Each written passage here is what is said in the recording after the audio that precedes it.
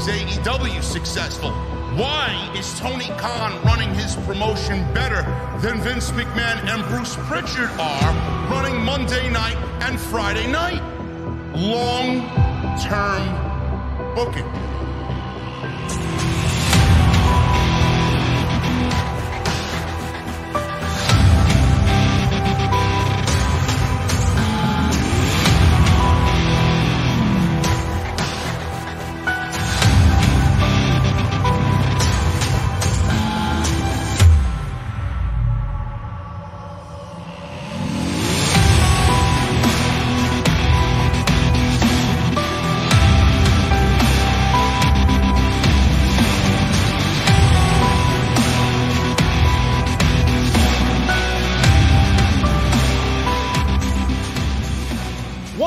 Guys, thank you so very much for joining me right here on Off the Script. This is your Monday Night Raw post show for June 6th, 2022. I am your host, JD from New York, as always, coming to you live from the OTS venue. Thank you guys so very much for joining me on your Monday nights, wherever you may be. I don't even know where to begin, man. I've seen a lot of people on social media invested in this Monday Night Raw. I couldn't give a single shit about anything that happened on this show. But in typical form and fashion on Monday night, we're going to dissect this thing the way that we usually do every single week. Obviously, the talk of the town is Cody Rhodes. Cody Rhodes and the torn pec muscle inside Hell in a Cell with Seth Rollins. And obviously, we'll go over what he stated tonight and the little tease that Cody Rhodes gave everybody this evening for Money in the Bank, which I didn't really understand why that needed to be thrown into the promo, but it's Cody Rhodes at the end of the day, and he wants to have all the kids and all the casuals in the audience have a glimmer of hope that he's going to come back for Money in the Bank. Or maybe it's all just a huge, big, elaborate work to combat AEW. I don't know. I doubt it is, but Cody Rhodes, will talk about him when we begin the actual review, because he did start the show off tonight on Monday Night Raw. The big thing that everybody's talking about is Edge and Judgment Day. WWE put out a graphic earlier in the evening. They didn't get anything announced for Monday Night Raw up until about a little bit after 7:30. Typical Bruce Pritchard, typical Vince McMahon, typical WWE. Coming out of a pay-per-view, they got no fucking plans for the show. Of course they don't. Edge and Judgment Day, we're going to announce a new member into the group. And obviously the rumor mill has been running wild about who that may be. Dominic Dijakovic, Finn Balor himself, Tommaso Ciampa, Ali. Could be anybody. Could be anybody. So WWE hypes this up. We get a little countdown clock because obviously they're combating playoff games elsewhere on TV tonight. So they think you're going to come back because there's a little time clock with Edge and Judgment Day's impending announcement of their new member reveal for Judgment Day. Don't know how much that works. I don't see any change in the ratings whatsoever on a week-to-week basis for this fucking disaster of a show. But at the end of all this, after a huge victory last night over AJ Styles, Finn Balor, and Liv Morgan at Hell in a Cell, it took WWE legitimately less than 24 hours to kill the group dead.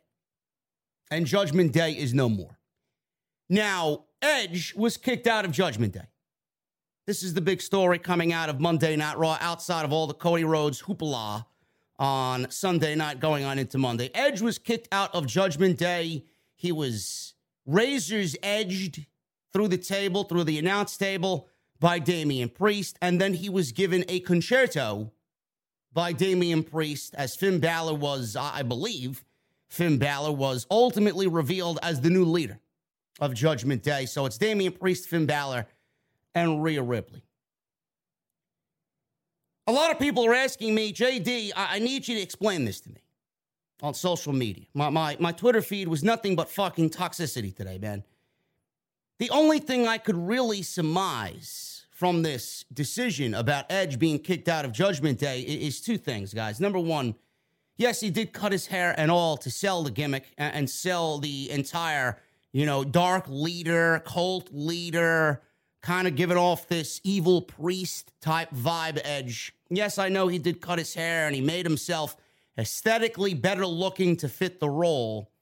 But the only two things I could really come up with, and it's definitely one or the other, it may be both, is that Judgment Day was failing.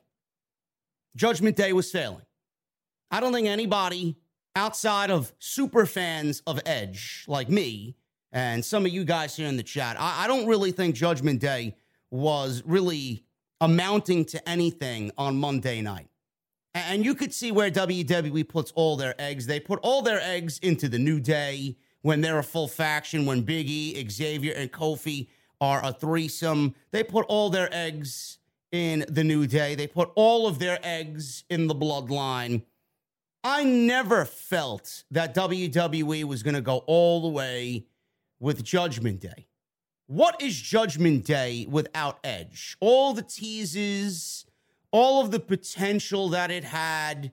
What does it mean now? Looking back at all of that, WWE wasted all of our times, all these weeks about, who's going to join Edge? Who's going to learn off Edge? Who's going to feed off Edge? We all looked at this collectively as a community, as Edge, as the centerpiece, taking all of these names who, let's be honest, haven't really been given an opportunity on Monday Night Raw like they should have been. They're not at the level of where we want them to be, where they should be because of WWE's terrible writing.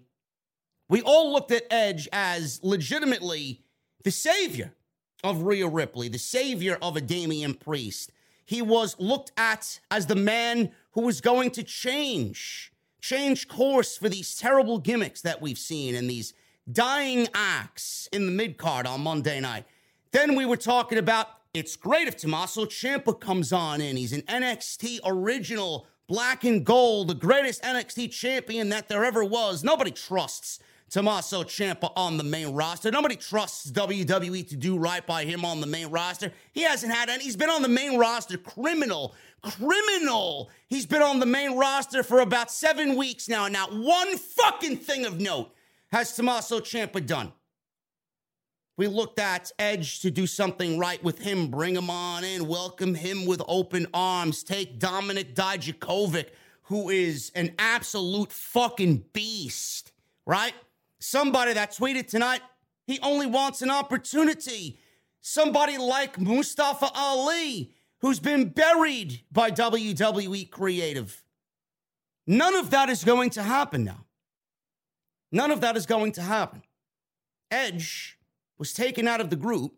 Now you insert Finn Balor, who he himself, I'll get to him in a second, he is a natural leader. He led the Bullet Club in Japan, but it's not going to be the same with Balor leading Judgment Day like Edge was leading Judgment Day. This is going to be a fresh start for Finn Balor. I think Finn Balor going heel is going to be a great thing. But Finn Balor is not going to rub off on Rhea Ripley and rub off on Damian Priest and rub off on anybody else that you may potentially want to bring into the group like Edge was going to rub off on everybody else. So what WWE has done is actively killed Judgment Day. They're dead. Judgment Day will amount to nothing. Do you honestly think that WWE is going to look at Judgment Day and give them the same opportunities and the same creative as they did with Edge? Are you looking at this version of Judgment Day? You think WWE is going to give them the same effort, the amount of effort that they put into the Usos and the Bloodline and Roman Reigns and the New Day? You think the WWE is going to give them the same amount of effort? I don't think so. I think anybody thinking that is a fucking fool. Nobody's going to give this version of Judgment Day any fucking effort whatsoever. These are all outcasts that WWE had no fucking interest in the first place. They straddled them with Edge, and now Edge is not there.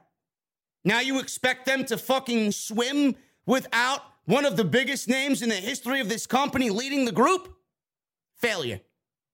Absolute failure. All they got was what chance? All they got was very lukewarm reactions. Edge is a master. I love Edge. I think Edge is a better heel than he is a babyface. But WWE seemingly has cut their fucking losses here, and it's not working out. It wasn't working out, and the reaction that they were getting just wasn't there. So that's my take on that aspect of Judgment Day. Number two, a lot of this breaking up of Judgment Day has to do with Cody Rhodes. And if you don't think that, again, you're a fucking fool. Judgment Day was broken up today, and they kicked out Edge because they realized that Cody Rhodes is going to be out for more than 5 months, 6 months. I don't know how long he's going to be out after what he did on Sunday night. They're aiming at a return at the Royal Rumble, is what I heard from The Observer and Dave Meltzer. Edge is now going to be a babyface because WWE doesn't have any babyfaces on Monday Night Raw. They don't have any babyfaces that they're forced to bring back John Cena for the summer because Cody Rhodes, their number one babyface, is out with a torn pectoral muscle. So a lot of this also has to do with Cody Rhodes getting injured. If Cody Rhodes was 100% healthy coming into tonight's show, I don't think we see the breakup of Judgment Day. I firmly believe that we don't see the breakup of Judgment Day, and they would have legitimately added somebody in that group alongside Rhea Ripley, alongside Damian Priest, and alongside Edge that made sense and made the group stronger. But a lot of this has to do with the fact that it just did not get over, and Edge is probably going back to be a babyface because they don't have anybody else on Monday Night Raw to fill that void, a huge void of Cody Rhodes not being there. So that's the reason why Judgment Day was pretty much destroyed on Monday Night Raw tonight.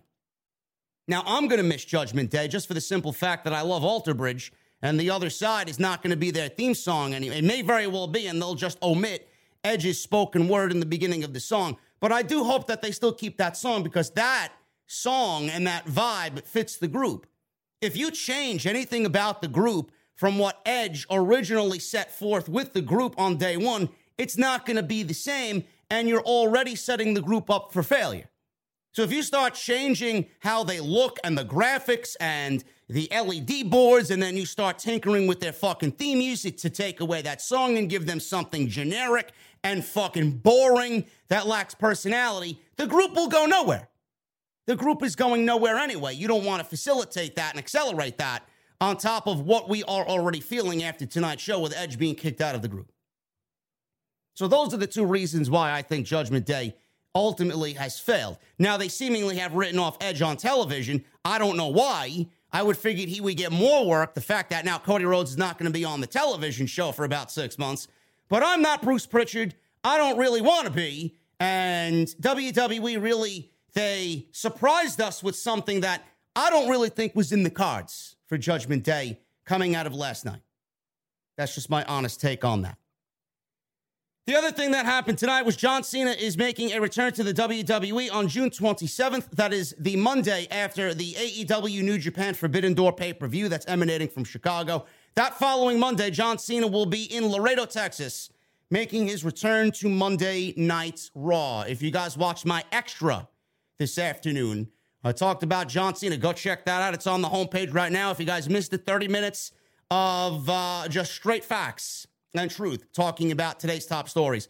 So make sure you guys go check that out. John Cena posted a little teaser, a little Easter egg about the United States Championship and why he may be on his way back to the WWE. And it was a picture of Kevin Owens. All you seen was Kevin Owens' boot. The night that Kevin Owens made his Monday Night Raw debut as NXT Black and Gold champion, the night he confronted John Cena, Kevin Owens stepped on the United States Championship. The picture on Instagram was nothing more than Kevin Owens' boot stepping on the United States Championship. John Cena seemingly now announced to come back right before the Money in the Bank pay-per-view. Seemingly all those Easter eggs and all those interactions with Austin Theory are potentially leading to an Austin Theory versus John Cena match at SummerSlam for the United States Championship. Now, I know a lot of people don't like John Cena, but I'm going to need everybody to get on the same page and start appreciating John Cena, because John Cena is legitimately still the biggest name that WWE has at their disposal that's not named Dwayne Johnson. There's no I in team, but there is one in Indeed, and that's the hiring platform that you need to build yours. When you're hiring, you need Indeed. Instead of spending hours on multiple job sites searching for candidates with the right skills, Indeed's a powerful hiring platform that can help you do it all. One of the things I love about Indeed is that it makes hiring all in one place so easy, because Indeed does the hard work for you. They show you the candidates whose resumes on Indeed fit your description immediately after you post, so you can hire faster.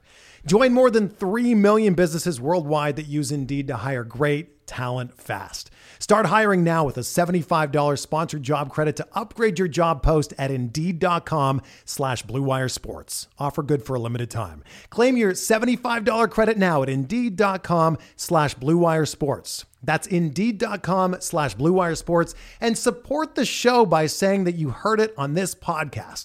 Indeed.com/Blue Wire Sports. Terms and conditions apply. Need to hire? You need Indeed. The Rock has not been there in many, many, many years. John Cena at least tries to show up once a year, and they usually put him in something major. Now, I don't know what WWE is paying John Cena to come back. I don't know how long they think they have John Cena. But John Cena being back, if it's 3 weeks, 4 weeks, 6 weeks, 8 weeks, all through the summer, it's definitely going to alleviate the pain of Cody Rhodes not being there. And if I'm WWE and I'm out of options because of their fucking failures to create new stars and build legitimate fucking stars from the roster that they have right now, I am on my hands and knees begging John Cena to stay longer than just the summer. So what am I doing with John Cena? Well, before this, on Sunday night during the Hell in a Cell post show, I pitched Judgment Day versus John Cena for SummerSlam, just based off the aspect that John Cena may not be around for WrestleMania. And that's something I want to see before Edge goes bye-bye and we end this run of Edge and he goes home and fully retires. I want to see John Cena versus Edge one more time, because I do think that Edge is one of John Cena's greatest rivals, and I do think that match makes sense. Maybe we get it somewhere in some other shape or some other form. Maybe we get that match when John Cena is back and he's chasing number 17. I think that would be fucking incredible. So I've been pushing for Edge versus John Cena at SummerSlam, and before we saw what we saw tonight with Judgment Day, I was pitching John Cena versus Judgment Day. I thought that would be a great target for Edge and company to target John Cena. Now it looks like we're getting John Cena versus Austin Theory, and all the seeds and all the Easter eggs are legitimately going to become true on what we saw on social media. You might not like what I'm about to tell you. You might not like where I'm about to go with this, but I don't really give a shit. It's my show. You want to talk about what you want to talk about, go start your own fucking YouTube channel, man. If John Cena versus Austin Theory is the plan for SummerSlam, I'm having John Cena beat Austin Theory and become the new United States champion. That's what I'm doing. Austin Theory and John Cena right now, to me, I don't have any interest in that whatsoever. I don't want to see Austin Theory beat John Cena. I don't think Austin Theory beating John Cena at this stage of the game this soon is going to do anybody any good. I really don't. Austin Theory is a baby on Monday Night Raw. There's no reason to strap the rocket to him right now, where the roster is right now, because he's not really going to factor into anything outside of what he's doing right now. He's not going to be elevated with what he does by beating John Cena. So if I'm WWE, and yes, I don't think he will be elevated by beating John Cena, because where exactly is he going? He beats John Cena as the United States champion. That following Monday, he's still going to be the United States champion, and they're probably going to be putting him in a feud with another fucking mid-card act that hasn't seen the light of day in months. So what exactly are you using John Cena for? Why don't you give Austin Theory some fucking time to marinate and get him some real momentum, and then do the match when Austin Theory is a little bit more seasoned and Austin Theory has a fucking spot on the card where he's able to move up the card and then you can slot him into the fucking main event scene. He ain't factoring into anything right now. Not with Rollins there, not with Cody there, not with Roman holding the fucking 2 major titles hostage. Why would you do that? I don't find that to make any sense whatsoever. John Cena, in my opinion, should beat Austin Theory for the United States Championship and take that United States Championship, and by hook or by crook, WWE should beg John Cena to fucking stay, and we get the John Cena United States Championship Open again. And this was pitched to me by a couple of people online, and I love this idea. We desperately need, and I'm putting this into existence right now because WWE really, they are out of options. John Cena wins the United States Championship. Go back and look at John Cena's first run as United States champion, man, with the United States Open Challenge. Look at the plethora of talent that he got in the ring with, man. Sami Zayn, Cesaro, Jon Moxley, Dean Ambrose, then Wade Barrett, Pac, right? Adrian Neville. These are men that were all given an opportunity against the biggest name in the company, who downsized his role to get the younger talent over, because John Cena knows that the future of the company is in the young stars. I'm tired of these retired old veterans that WWE continues to bring back and put the load on their back because they are afraid to give the ball to a young up-and-coming superstar. John Cena wins the United States Championship at SummerSlam, and you have him defend that title weekly against people coming out of NXT. I want to see John Cena versus Santos Escobar. I want to see John Cena versus Tony D'Angelo. I want to see John Cena versus Carmelo Hayes. I want to see John Cena versus Joe Gacy. I want to see John Cena versus Braun Breaker. That's what we need to do. And that's the best course of action. What you did for Kevin Owens when Kevin Owens was the NXT champion, there should be no fucking excuse why John Cena can't do the same for Carmelo Hayes and a Braun Breaker and a Tony D'Angelo to fast track them into the eyes of the WWE main roster audience. Because WWE clearly doesn't give a shit about building new stars. So why not you use that means through John Cena? Because I know he'd take great pleasure in doing all of that plus some and doing WWE's job better than they can do it. That's what I want to see. So I'm having John Cena beat Carmelo. I'm having John Cena beat, not Carmelo Hayes, but I'm having John Cena beat Austin Theory for the United States Championship. And I'd have him go over and beat all those guys. And maybe one of them will surprise us and take the United States Championship off of John Cena and then make their main roster run. That's what needs to be done. Because WWE certainly ain't doing it. So if you want to utilize John Cena in the right way, you want to capitalize on John Cena, that's what you do. Enough of this shit. Enough bringing in John. If you bring in John Cena to put over Austin Theory, then John Cena is just doing the same fucking thing that he already spoke out against. The Goldbergs and the fucking, all these other aging legends that come in and do nothing. What is he doing? What is he doing? He comes in, he puts over Austin Theory, and Austin Theory goes nowhere. You're actively wasting our time, and you're wasting the more valuable time of John Cena instead of using him to get over everybody else that you want to call up eventually in NXT. That's what needs to be done. Other than that, on Monday Night Raw, we got Liv Morgan, Doudrop, Rhea Ripley, and who else was in the match, man?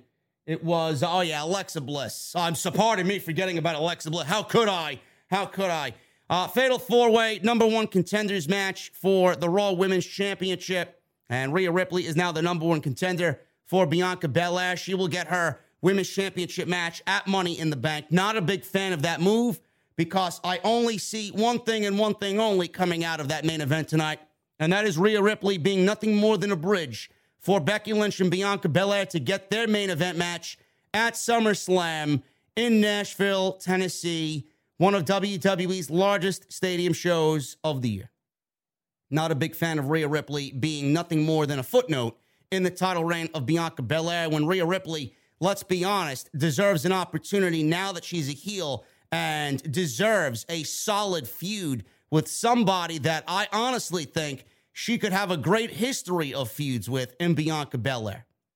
This is all for Becky Lynch because Becky Lynch is not going to challenge Bianca Belair for the Raw Women's Championship in the more intimate setting of the MGM Grand. Becky Lynch doesn't really challenge for championships unless it's in a large stadium like Summerslam will be conducted in, which is fucked up. Which is absolutely fucked up. And we got the Street Profits versus the Usos, and then Matt Riddle has also staked claim at Roman Reigns and the undisputed heavyweight championship of WWE. All this plus so much more right here on OTS tonight, man. Make sure you guys hit that thumbs up, man. You know, for a lot of people that want to argue with me on social media, man, there's certainly a lot of people watching me every fucking week, man. Every week. Why? Because we're the fucking best at what we do, man. I got more ideas that make sense, more so than anybody, yet all you see about me is negativity online. I know what I'm talking about, man. That's why we do our thing here weekly on Off the Script. I appreciate all of your support. Coming out of last night's Hell in a Cell, 4,000 in the venue. We got 3,000 tonight. Thank you guys very much for all of your support. Follow me on social media at JDfromNY206. That's Twitter and Instagram. Hit that subscribe button down below. Turn on the bell for all notifications. Guys, I see 3,000 in the venue right now, but I only see 684 likes. Why is that? There should be at least, I'm up in the ante tonight, man. There should be at least 1,200 minimum on that like button. So if you guys are in the chat, if you guys are in the OTS venue with me right now, I need you to hit that thumbs up if you guys have not done so yet. Make sure you go check out the extra, the OTS extra that I did earlier today. We talked Cody Rhodes. Apparently, WWE's calling it a modern-day classic. Go check that out. We talked about MJF. Apparently, Warner Brothers and Warner Discovery have taken MJF off of all promotional material for the rest of the summer. And then we talked about John Cena potentially coming back to the WWE, which they revealed tonight on Monday Night Raw. So go check all that stuff out. It's on the homepage, including Hell in a Cell, and then SmackDown last week as well with AEW Rampage, where we talked about the CM Punk news and him breaking his foot. Going to be out 4 to 6 weeks. Is CM Punk still the AEW World Heavyweight Champion? Go get your t-shirts, man. Bonfire is the place. Bonfire.com, the exclusive home of Off the Script. You guys can get that beautiful looking design right there, man. The dawn of the IWC. Now exclusively available on Bonfire.com. Go pick that up and wear that loud and proud this summer, man. I want to see that shit all over the place, man. If you're going to go and support the podcast, go get yourself a new t-shirt courtesy of the podcast. And today's show is sponsored by Blue Chew. BlueChew.com. You guys are going to use that code JD at checkouts for your FREE free sample. So make sure you guys go hit up them and show some support, man, because Blue Chew loves us and we love Blue Chew.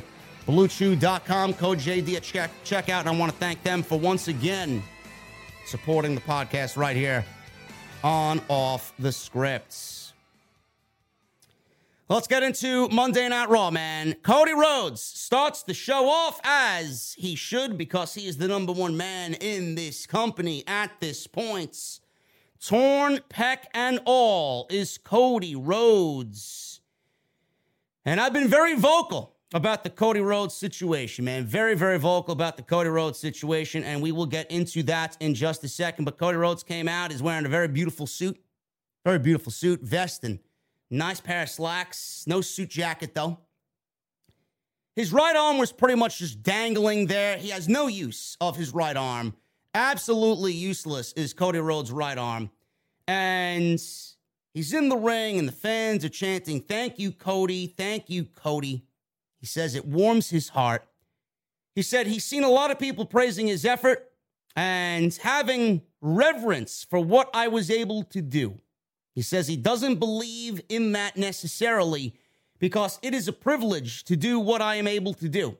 He said tearing his pectoral tendon completely off the bone is demoralizing, but he doesn't want to be demoralized. He said, for those who don't know, he has a daughter.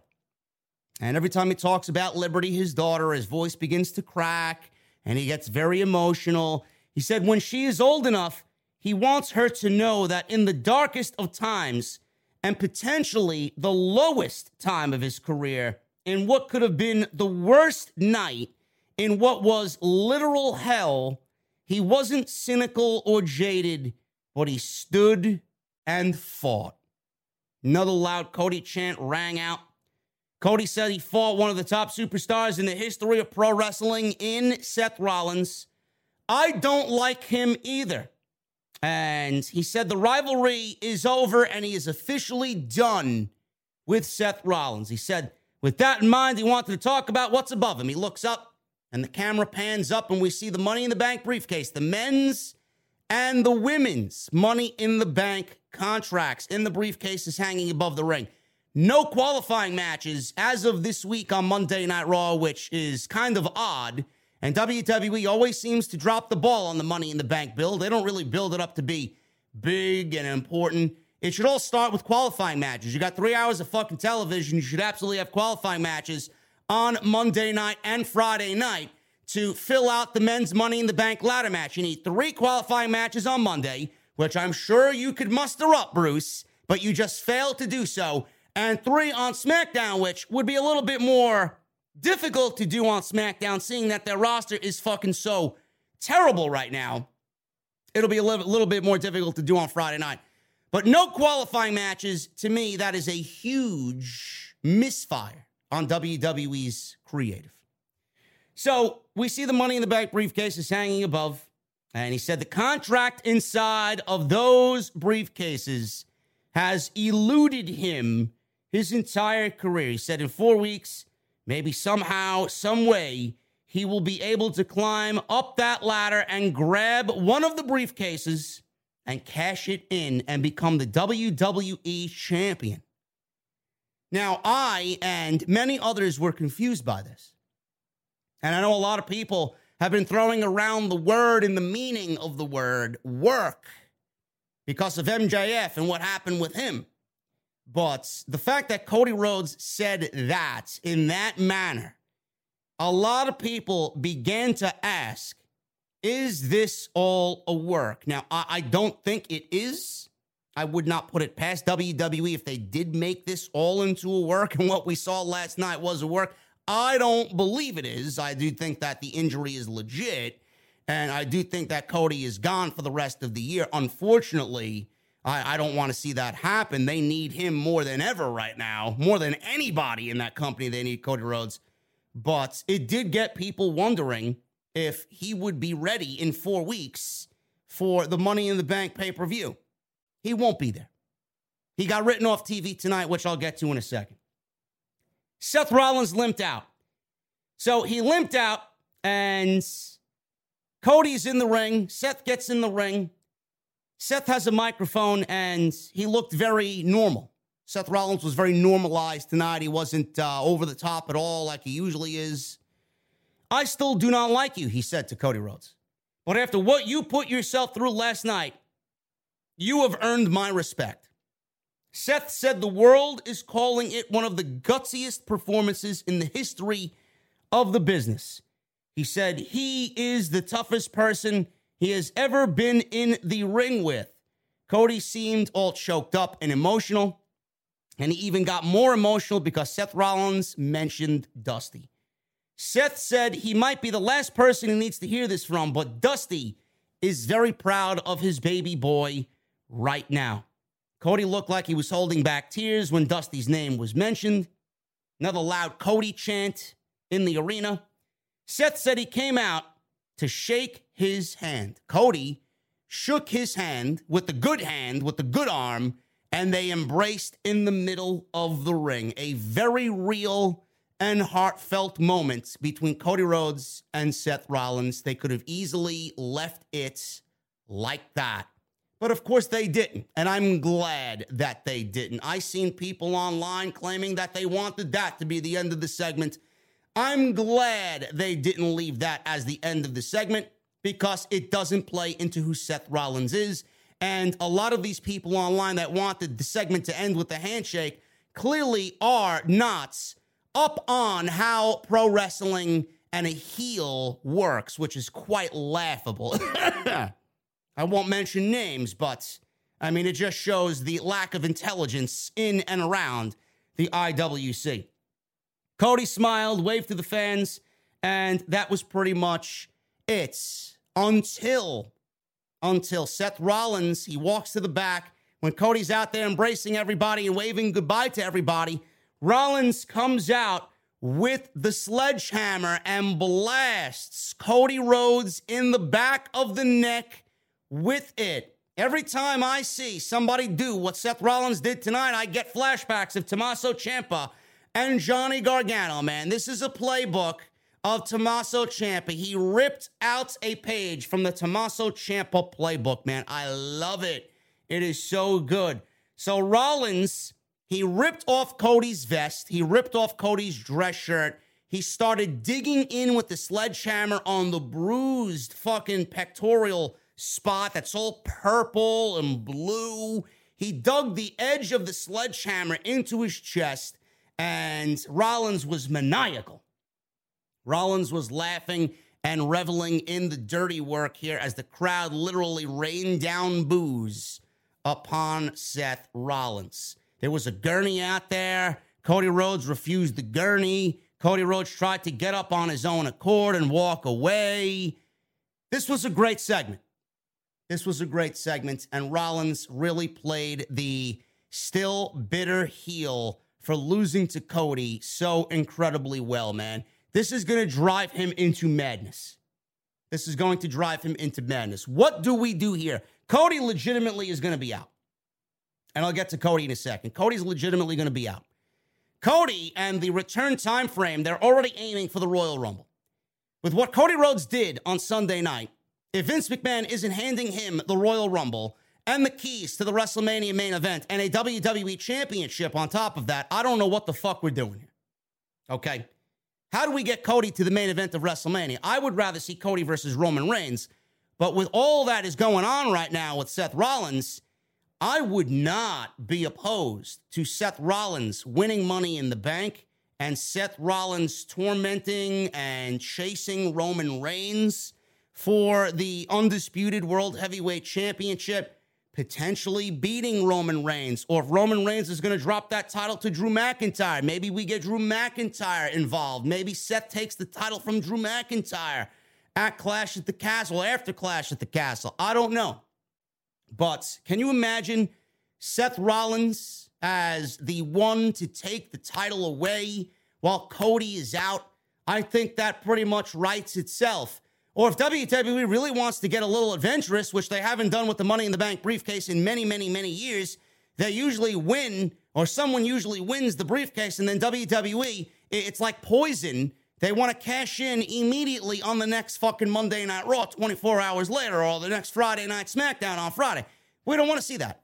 It's been a long time since WWE's given the Money in the Bank briefcase to somebody else, and they really held it for a long, extended period of time. The last one we saw was The Miz. And Otis had the fucking briefcase, and they went back and forth with that bullshit. That was the last time, and that was awful. All of that was just terribly, terribly fucking written and just god-awful.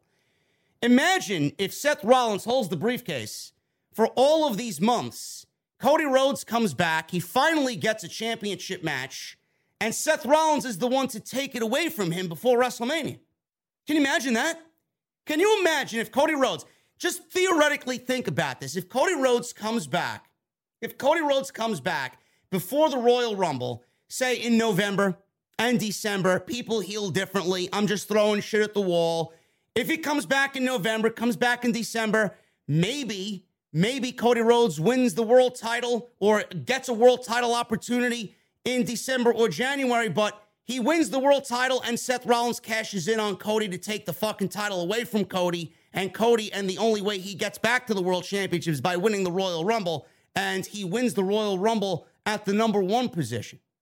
I've been fiending for a storyline like that, man. Coming in at number 1 and lasting all the way up until the end, and he gets the fucking title shot at WrestleMania by winning the Royal Rumble at the number 1 position. I would love to see that. But all through this, Seth Rollins would be the antagonist, and it would be Rollins versus Rhodes 4 at WrestleMania, and Cody wins the title from Seth Rollins at WrestleMania in the main event, and everybody gets sent home happy. Now, I would like to see him wrestle Roman and beat Roman, but I don't think WWE is going to go that far. I do think that Cody at this point doesn't really give a shit who it's against. I do think the story is in the chase. I think everybody, including me, was having dreams of grandeur here with Cody Rhodes and Roman Reigns. I don't think, that story writes itself. I'd love to see the match eventually, but it might not be for the WWE Championship. But Cody Rhodes wrestling for the World Championship and winning the World Championship, at this point, I don't think Cody even gives a shit about who it's against. He just wants it to happen. And Seth Rollins right now may be one of the best choices, if not the best choice, for Cody Rhodes and that World Championship. Now, the other thing I wanted to talk about here, and yes, it will take long-term booking for WWE to get those storylines out there, but they don't really have long-term booking in their mindset. Now, what I want to talk about here is the Cody Rhodes situation, and this is the last and final time I will talk about this because I have had a lot of people on social media today really expose themselves for being very, very, very short-sighted and downright shilling the WWE. For whatever reason, I don't really understand. Bruce is not going to give you a blowjob. You don't own stocks. You're not making any back end on WWE's behalf. Give me a break and stop the fucking stand up for WWE bullshit, okay? Cody Rhodes, I said this last night. Cody Rhodes and his mentality, I'm not shocked that Cody Rhodes went out there and did what he did, even though he did get clearance from doctors to go wrestle Seth Rollins, okay? I get it. What Cody Rhodes did was fucking tremendous. What Cody Rhodes did was incredible.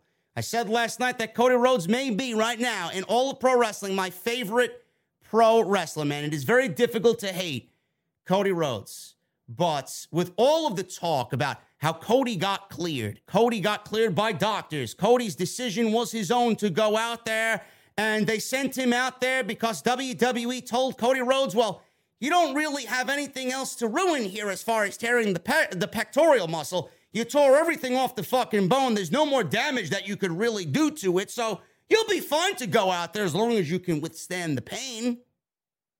That doesn't make it right.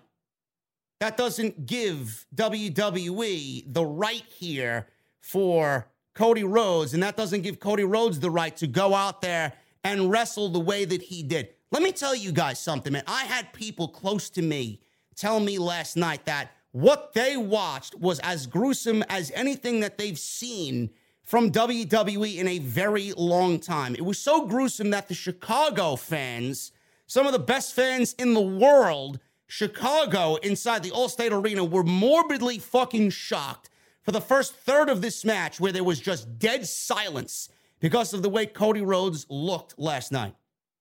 Fans don't want to see wrestlers that are in pain like that before the match fucking starts. Fans don't want to see somebody perform in the condition that Cody Rhodes performed in last night, okay?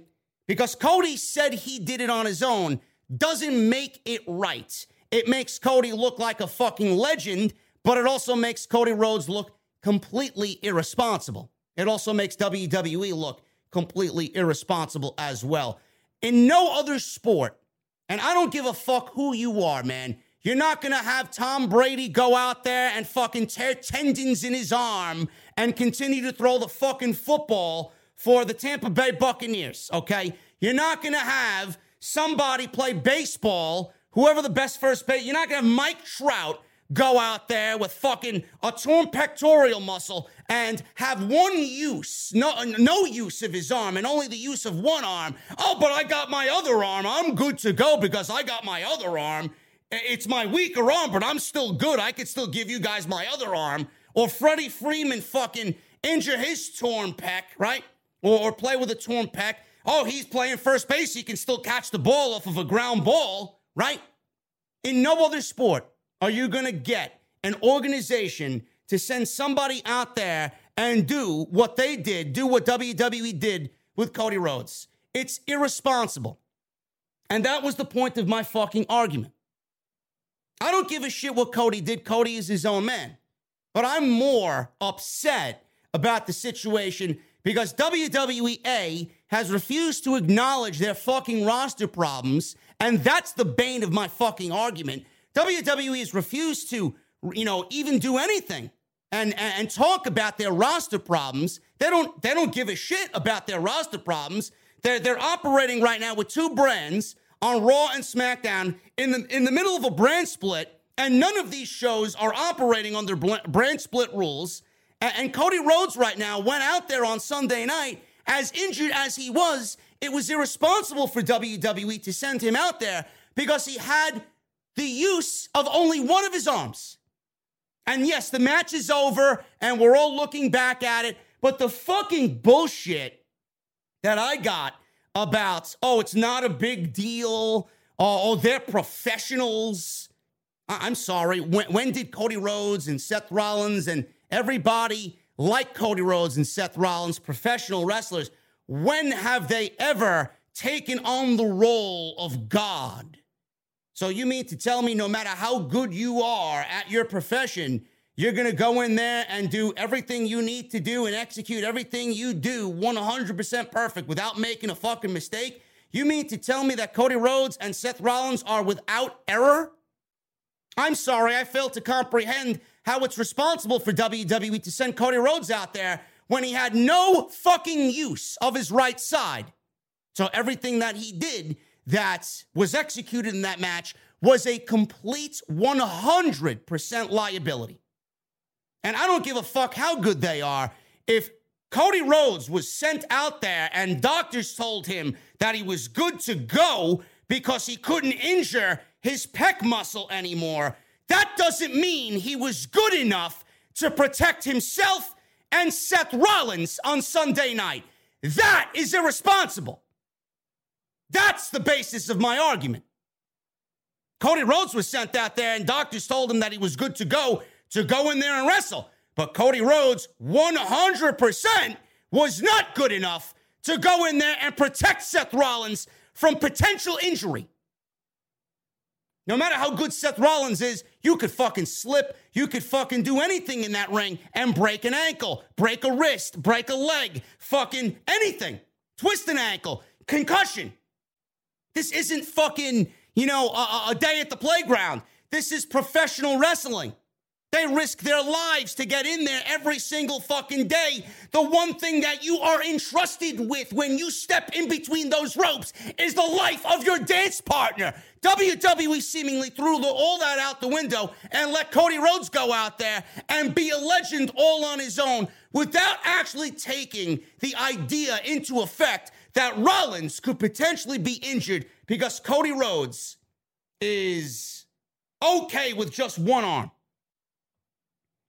Oh, but they produced the match and they structured the match the way that they did. I don't give a shit. I don't give a fuck what they did and how they structured this and how they produced that. No matter what, you can't fuck something as simple as a suplex up. You can't fuck up a pedigree, right? How many times has AJ Styles, have we seen in the past? How many fucking times have we seen AJ Styles execute a Styles Clash and people still don't manage their fucking head in the way that he needs them to before he drops them on their fucking face, man? How many times have we seen people potentially break their neck with the Styles Clash? It's not an easy, it looks easy, right? It looks easy. CM Punk's another one, man. CM Punk is at the top of his fucking game. He didn't have a broken foot on Double or Nothing Sunday, right? Look at him do something as simple to you guys as a buckshot lariat. All he's doing is flipping over and doing a lariat with the momentum of his weight carrying him onto his opponent. CM Punk springboarded into the ring, flipped into the ring, and botched the fucking move. You don't think CM Punk coming down as he's flipping over the ropes could potentially break his fucking ankle? I'm sorry. How many times have you seen somebody body slam somebody or suplex somebody and they get dropped on their fucking head? Give me a break, folks. A lot of these fucking people are making excuses and trying to justify the heroic act of Cody Rhodes for absolutely no fucking reason. What Cody Rhodes did was tremendous. What Cody Rhodes did is legendary. What Cody Rhodes did was make himself into a bigger star before he walked into the Hell in a Cell. But is that enough? Is that enough for you? What if Seth Rollins got hurt? Would you be crying the way that you think that I am? See, I'm looking out for everybody, man. I don't want to see guys like Rollins or Cody get injured. Cody was already injured. You wanted to see Seth Rollins get injured as well? They already have fucking roster problems. You want to take Rollins off of TV in what is the best run of his career? What if he got hurt? Nobody seems to take that into consideration. These are medical professionals. I don't give a fuck what they say. Cody Rhodes was a liability to Seth Rollins. Somehow, some way, that got lost in translation. It's ridiculous. And I said this on today's podcast. Cody Rhodes did what he did for Cody Rhodes. Cody Rhodes looks bigger and better than ever after what he did. But that doesn't mean everybody else is going to get that same fucking opportunity. If you're going to do that for Cody Rhodes and send Cody Rhodes out there when somebody else tears their fucking pec muscle, I want to see somebody else get sent out there so they have an opportunity to do what Cody Rhodes did. I'll tell you what, here's a fucking spoiler. You'll never see that happen again. You'll never see it happen again. And I mentioned Ali because he was the only other guy on the show that I could possibly think of at the time. He was on Sunday's show. What if Ali had a torn fucking pec muscle? What if Ali completely tore his pec muscle off the bone before his match training with Austin Theory for the United States Championship? You think WWE would send Mustafa Ali out there to do the fucking match because, oh, he can't damage it anymore, so why not? If he wants to go out there, let him go out. WWE would never afford Ali to go out there and do what Cody Rhodes did because he's not Cody Rhodes. It sets a terrible fucking standard for everybody else who may want to make that same decision for themselves. Cody made that decision for himself. That doesn't mean anybody else that's ever put in that unfortunate circumstance is going to be able to make that decision for themselves like Cody did. And the other thing is, a lot of people claim that this was like Kenny Omega. Oh, JD never seen Triple H tear his pec muscle. Triple H tore his pec muscle in the middle of a fucking match that should have never even taken place. He didn't tear the fucking thing training for the goddamn match. He tore it in the fucking match with Kane and The Undertaker with Shawn Michaels as his partner in Saudi Arabia. What do you want him to do? What do you want him to do? He was in the match. You want him to just get up and leave Shawn Michaels by himself, which he basically did anyway. He was out there, but he served no fucking purpose. It's not the same thing. He didn't fucking get sent out there with an already torn pec muscle off the bone. A lot of people are comparing this to Kenny Omega as well. You people got some fucking nerve, man. Kenny Omega had 2 functioning legs. Kenny Omega had a functioning back. Kenny Omega had 2 functioning shoulder blades. Kenny Omega was banged the fuck up through years and years and years of fucking damage done to his body. He had stem cell treatment to take care of a minor sports hernia. He had banged up, fucked up knees. He had a shoulder problem. That doesn't mean he wasn't able to go out there and wrestle. If Kenny Omega told you, or if Kenny Omega didn't tell you he was injured, you probably would have never even fucking figured out that Kenny Omega was injured, because I couldn't fucking tell the difference if he was hurt or not, because he is fucking great at what he does. But he told everybody that he was hurt and banged up. He got stem cell treatment just to get through the last legs of that run so that he could get the title on Hangman. He didn't go out there with one leg. He didn't go out there with one arm. He didn't go out there with fucking a entire bruised chest because he had a torn pec muscle. And I don't think Tony Khan would even send him out there anyway. Give me a break. Give me a fucking break, man. WWE was irresponsible for the reasons that I just mentioned. But Cody Rhodes looks like a god. Cody Rhodes looks like the biggest babyface in the history of fucking babyfaces in this business, man. And good for him. We all love Cody. We all look out for Cody. We love Cody. We look out for Seth. We love Seth and what he's doing. We don't want to see these guys get hurt. We don't want to see these guys get injured.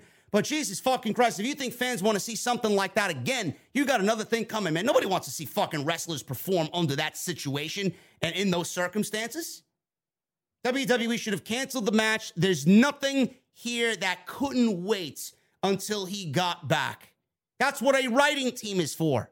You have 40 fucking writers. What the fuck are they doing? And that's what happens when you build an entire fucking pay-per-view around one fucking match and you refuse to build up the fucking roster and create new stars. You get stuck with something like this that happened out of nowhere like that. Before you blink, you got nothing. I'm sorry, folks. I'm sorry, folks. If I make too much sense for you, I'm fucking sorry. Cody may have made the decision for himself.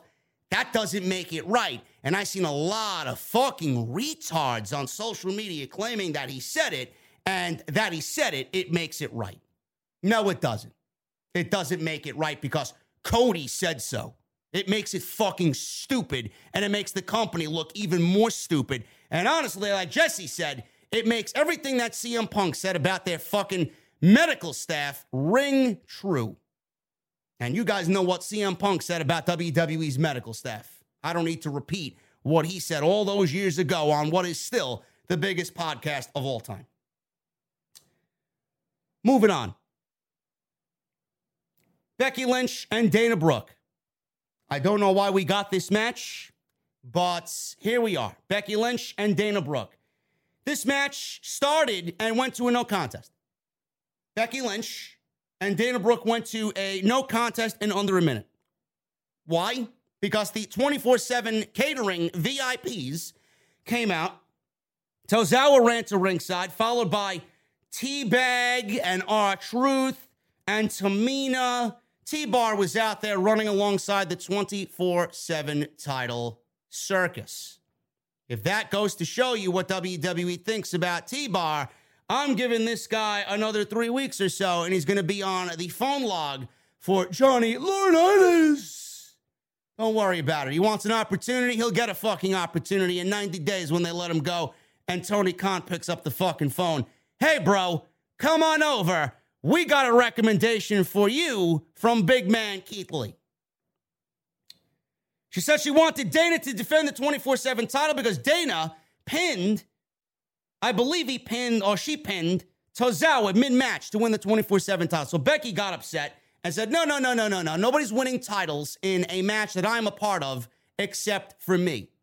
So Becky Lynch then challenged Dana Brooke for the 24/7 championship. And we got yet another match between Becky Lynch and Dana Brooke. This one went 2 minutes. And Dana Brooke beats Becky Lynch in 2 minutes because Asuka came out for support of Dana Brooke.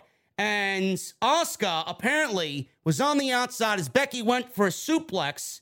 And all because of the suplex spot near the ropes, Becky was tripped up by Asuka on the outside. And Dana Brooke got a jackknife cover on Becky Lynch and pinned Becky Lynch 1, 2, 3. She retains the 24/7 title by pinning Becky Lynch. Yes, Dana Brooke beat Becky Lynch, and the fucking world has come to a screeching halt on Monday night. Now, what I would have done here is I would have had Becky Lynch win the 24/7 title, burn the fucking title, and retire the title, never to see the title ever again. I would have absolutely, and I mean this wholeheartedly, man, I would have said everything I said about Becky Lynch. I would have came on here tonight. I would have taken everything back about Becky Lynch, and I would have apologized up and down all night to Becky Lynch if she did that. But clearly she did not.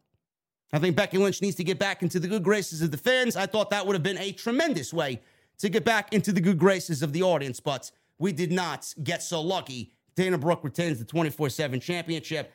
I don't know. What's even funnier is people think that Dana Brooke beating Becky Lynch is somehow going to fucking take her to the fucking moon and give her this new push that supposedly people think is coming to Dana Brooke. This means nothing. This is already forgotten. You'll go to work tomorrow, and by the water cooler, you're talking about Monday Night Raw. It won't even be a fucking topic of discussion. That's it. Dana Brooke is going to go right back to catering and bake some fucking blueberry pie, and the world will go round and round and round, and Titus will be fucking smiling from ear to ear because Dana Brooke did her job better than anybody, man. Give me a break. Becky Lynch in a 24/7 title match. It's exactly where she needs to be. Her time at the top right now should be given to others. We've seen enough of Becky Lynch chasing the Raw Women's Championship. Nobody gives a shit anymore. Miz TV. Miz TV. Every time I see Miz TV, man, I mute the fucking TV. Miz introduced his wife. Everybody on social media was going crazy over Maurice as if they never seen a fucking blonde with big tits before. Holy shit. Everybody going crazy, man. Tony Brown in the chat loves his booty meat. Apparently everybody is a fucking breast guy on social media. Yes, Maurice is a beautiful woman. Okay, we get it. So, Miz is out there with Maurice, and he talked about the potential of winning the Money in the Bank for a third time and setting a record. Maurice says this is such a big occasion, talking about Miz and Mrs. She said her team didn't even know what Green Bay was. You'd think we'd be in a city people actually know about. Fans booed. Obviously, WWE always gets the cheap heat by mentioning the fucking city that they're in's favorite sports team. In this case, it was the Green Bay Packers. So Miz, obviously hearing the fans boo, when my hand goes up, your mouth goes shut. My wife is talking. Do not disrespect her. Matt Riddle's music played. Matt Riddle came out, and he walked out, and he asked what was with all the harsh vibes. He gave Randy Orton a shout-out here tonight. Miz said Randy's career is over. It's not over. It's over until about SummerSlam. Randy's career is over, and now he's going to get beat up by the Bloodline every week. Riddle told Miz to shut the hell up. He says he's tired of fighting Roman's minions week after week after week. He says he wants to fight the tribal piece of trash and take the WWE Undisputed Universal Championship from him. Miz called him absurd and started laughing. Riddle says his show features his wife dragging him around by his tiny balls. Miz looked down at his crotch. Maurice told Riddle not to talk about her husband that way. She insisted Miz has average balls. Miz didn't like the fact that Maurice said he had average balls. She said they are above average. Then she said, oh, no, they're huge, the biggest ever. Riddle said, prove it. So fans chanted, prove it. Miz says, what the hell is wrong with you people? Maurice issued a challenge for Riddle to face Miz. Riddle said, RKO 420 says, I just smoked your ass. Miz says he is in a tuxedo, and this is his premiere party for Miz and Mrs. So the answer is no. Yes, Mitch the Plant. Yes. I'd rather see Mitch the Plant than watch Miz TV. Yes. Tommaso Ciampa then comes out of nowhere and attacks Riddle from behind. Graves wondered why he was there and where he came from. Saxton wondered why he targeted Riddle. I don't even think Bruce realizes that Tommaso Ciampa was out there, and I don't even think Bruce has a fucking reason as to why Tommaso Ciampa attacked Matt Riddle. No reason whatsoever. No reason whatsoever. So Miz saw Riddle was down and in pain from the attack of Tommaso Ciampa, so he accepted the challenge after all. What a great use of Tommaso Ciampa, huh? Holy shit, man. Tommaso Ciampa legitimately could be somebody that is a mega heel on this roster, or a babyface. He'll play either one, and this is what they have him doing, man. Coming out and not really factoring into anything on Monday night. Part of a fucking piss TV segment with Miz and Maurice. So we got a Riddle and Miz match. This was fucking ridiculous. None of this mattered whatsoever. And I'll get to why in a second.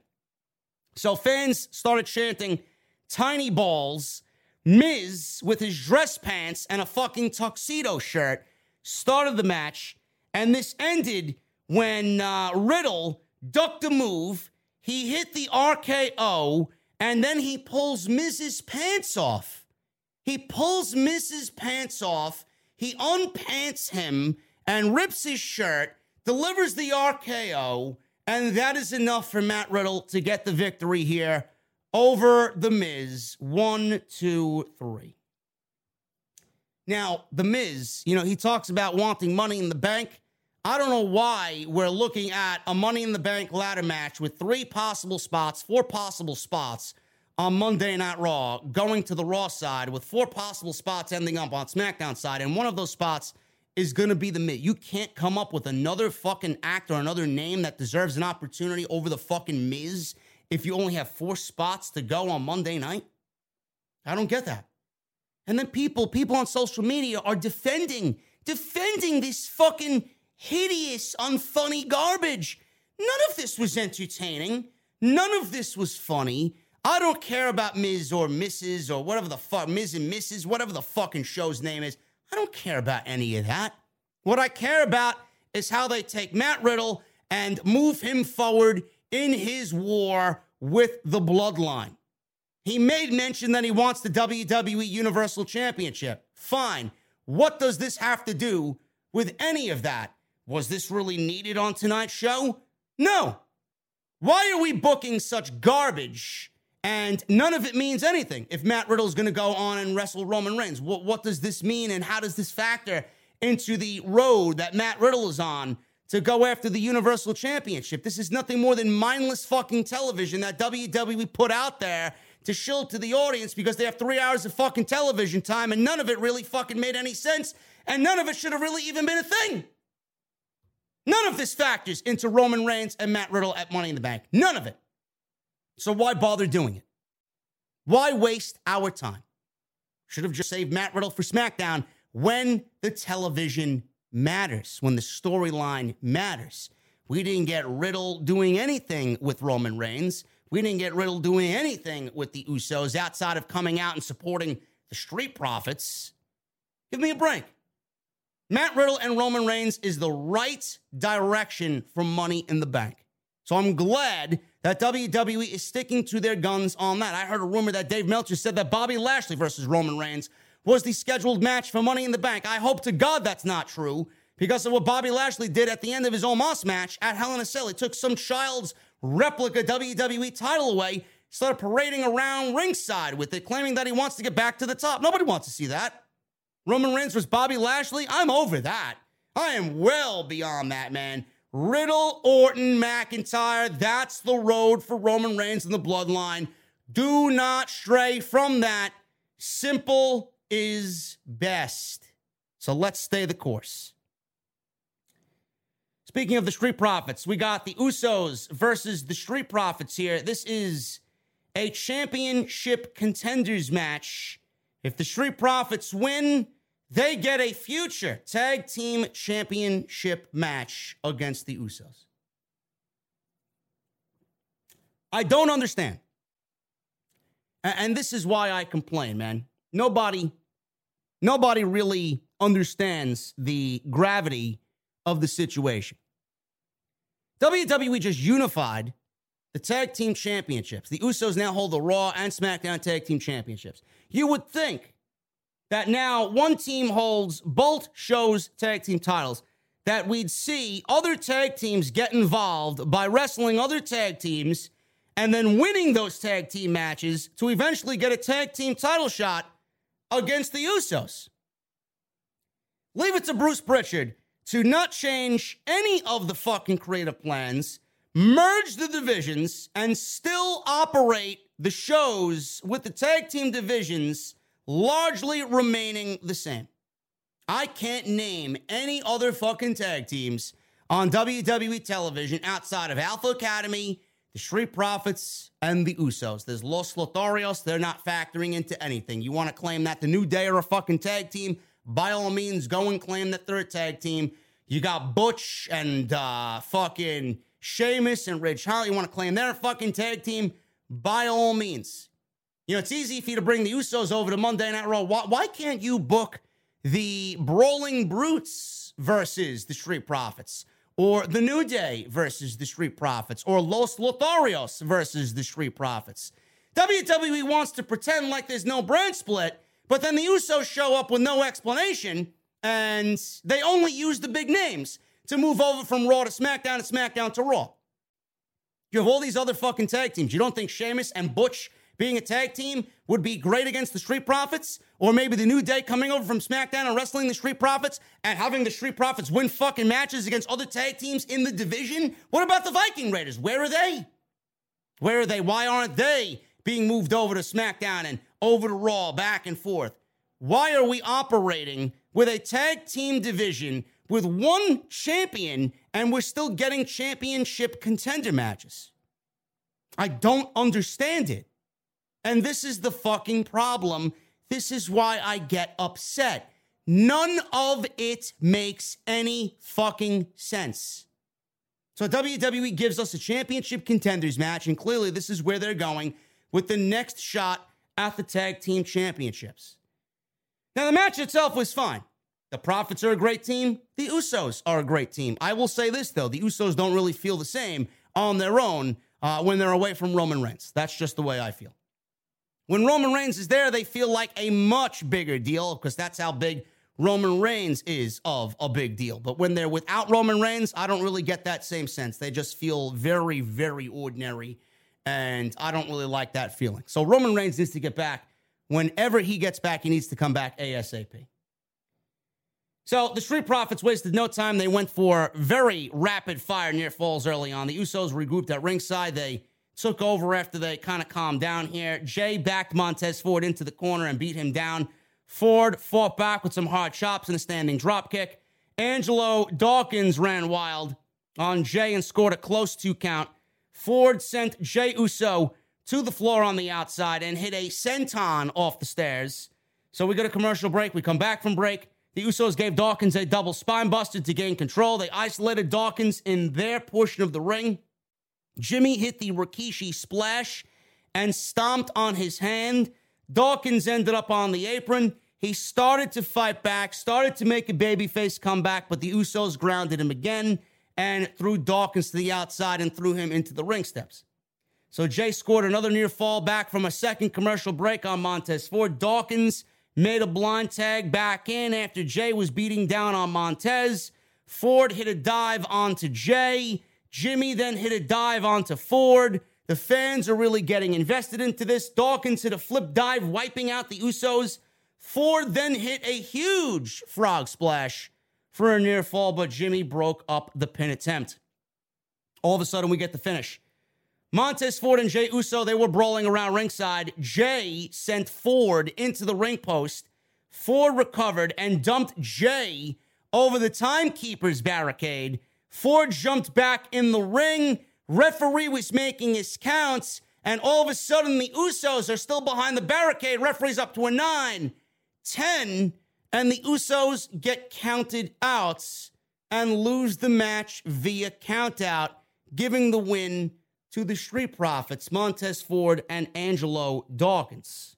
They receive a future title opportunity against the Usos at a later date, which I'm assuming will be Money in the Bank. So, again, I ask, we have the Usos who just literally a couple of weeks ago won the Unified Tag Team Championships of WWE.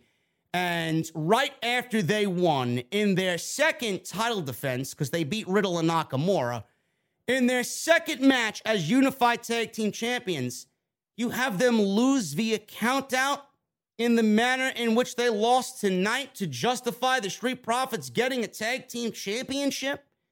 This should not be a thing now that we have one tag team champion and seemingly one division. Why are we still doing championship contender matches when I know you have other fucking tag teams on that roster and other groups that you could make tag teams out of? I don't know why we're going this same route. Fucking lazy. Lazy. It is awful. The Usos look like schmucks, and we've seen the Street Profits versus the Usos how many fucking times already? Let's get some fresh new blood in the tag team division. Give me a break with this lazy, creative writing. Bobby Lashley. Bobby Lashley's out there. He's talking about beating Omos at MVP at Hell in a Cell. He said he had MVP begging for mercy in the Hurt Lock, and it felt damn good. He said now that he has MVP and Omos in the rearview mirror, he was wondering what is next. He was interrupted by Austin Theory. Austin Theory walked out and says he doesn't know what authority allowed him to come out here and steal my spotlight, but this is my time. He told the fans to shut up. He said Lashley is out there after someone who helped him win, whereas he won all on his own in his match against Ali. So he claimed that Lashley had help from Cedric Alexander at Hell in a Cell, and he beat Ali and retained the United States Championship all on his own. He asked Lashley to get out of my ring. Theory then said, actually, before you get out of my ring, let me take a selfie first. Lashley said, it's not Theory's ring. Let's settle this like gentlemen and fight about it. Theory said they're going to have a match, but check out this first. Look at my bicep. And he flexed for Bobby Lashley. He flexed in Bobby Lashley's face. Bobby Lashley flexed right in front of Austin Theory's face, which obviously Lashley has a bigger bicep than Austin Theory. So Bobby Lashley said, listen, you know, I understand that you claim that I haven't beaten you, but he points at the United States Championship. Why don't you put that United States Championship belt on the line and see if I can beat you for that title? So Theory asked the fans if that's what they want. Theory looked at Lashley and said, you don't deserve a United States title match, Bobby. He says he's beaten Brock Lesnar, Randy Orton, and Drew McIntyre, but he hasn't defeated him. He pointed out how he is Mr. McMahon's protege. Lashley kicked him out of the ring and said, take a walk, kid. And Austin Theory kept talking to Bobby Lashley, kept talking trash as he walked up the ramp. I don't know if they're going with Theory versus Lashley at Money in the Bank, but I mean, I just don't care. I really don't care. Honestly, it's not a match that I'm really interested in. I don't care, you know. And this is WWE's problem. They could have such a great mid-card if they want to utilize wrestlers coming over from SmackDown to Raw and Raw to SmackDown. Ricochet and Austin Theory right now, man, they're holding nothing but paperweights. They're holding nothing but paperweights. It's such a shame how WWE has taken their mid-card titles, their secondary titles, and have withered them down into nothing. It sucks. It really does suck. And this was a complete waste of time. Rey and Dominic Mysterio. Booyaka, booyaka, 619. Booyaka, booyaka, Rey and Dominic Mysterio. We got Veer Mahaan. Veer Mahaan versus Dominic Mysterio. So we got a soundbite, a promo backstage from Veer. And he actually cut a very decent promo against Rey and Dominic Mysterio. Now, if you guys remember, you want to go back to my Monday Night Raw post show where Veer Mahaan was on the King's Court with Jerry the King Lawler a couple of weeks ago. Veer Mahaan looked and sounded like a savage animal, and he looked like a stereotypical heel built from Vince McMahon's workshop. Grunting and growling and fucking just acting completely unnatural.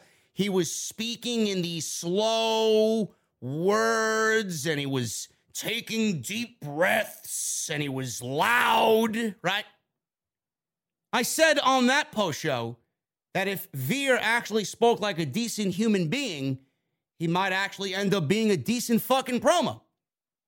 So what we got tonight was Veer kind of shedding all of that away, and Veer talked about Dominic and Rey Mysterio, and Veer cut a decent promo. Veer sounded like an actual human being, and I enjoyed it. And I think that should be the presentation of him moving forward, because he sounds more intimidating when he sounds like a normal human being, Bruce. Veer said Dominic is nothing but a fly, and he'll enjoy smashing the fly as his father looks on, unable to do anything to stop him. Listen, it worked. It worked. Veer and Dominic Mysterio, man, this was like a fucking three-legged race out here. And what I mean by that is Rey was on the outside and watched his son play Ring Around the Rosie with Veer for a good 3 minutes of this match. That went about 8 minutes on Monday Night Raw. So Dominic avoided a charging Veer eventually and pounded away at him in the corner with some stiff shots. Dominic landed a top rope splash a couple of minutes later for a 1 count. So the big splash, the big frog splash, the big Eddie splash off the top rope. Veer kicked out at 1. Veer took over with a lariat, set up for the cervical clutch. Ray attacked Veer, though, and said, enough of this shit.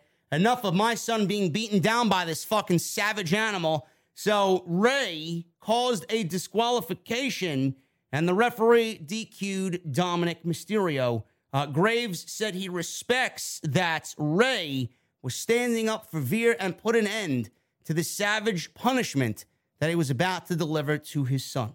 Ray then gave Veer a 619, and apparently we have this feud continuing, and I don't really think that Veer is getting over with the majority of the audiences that he's been in front of.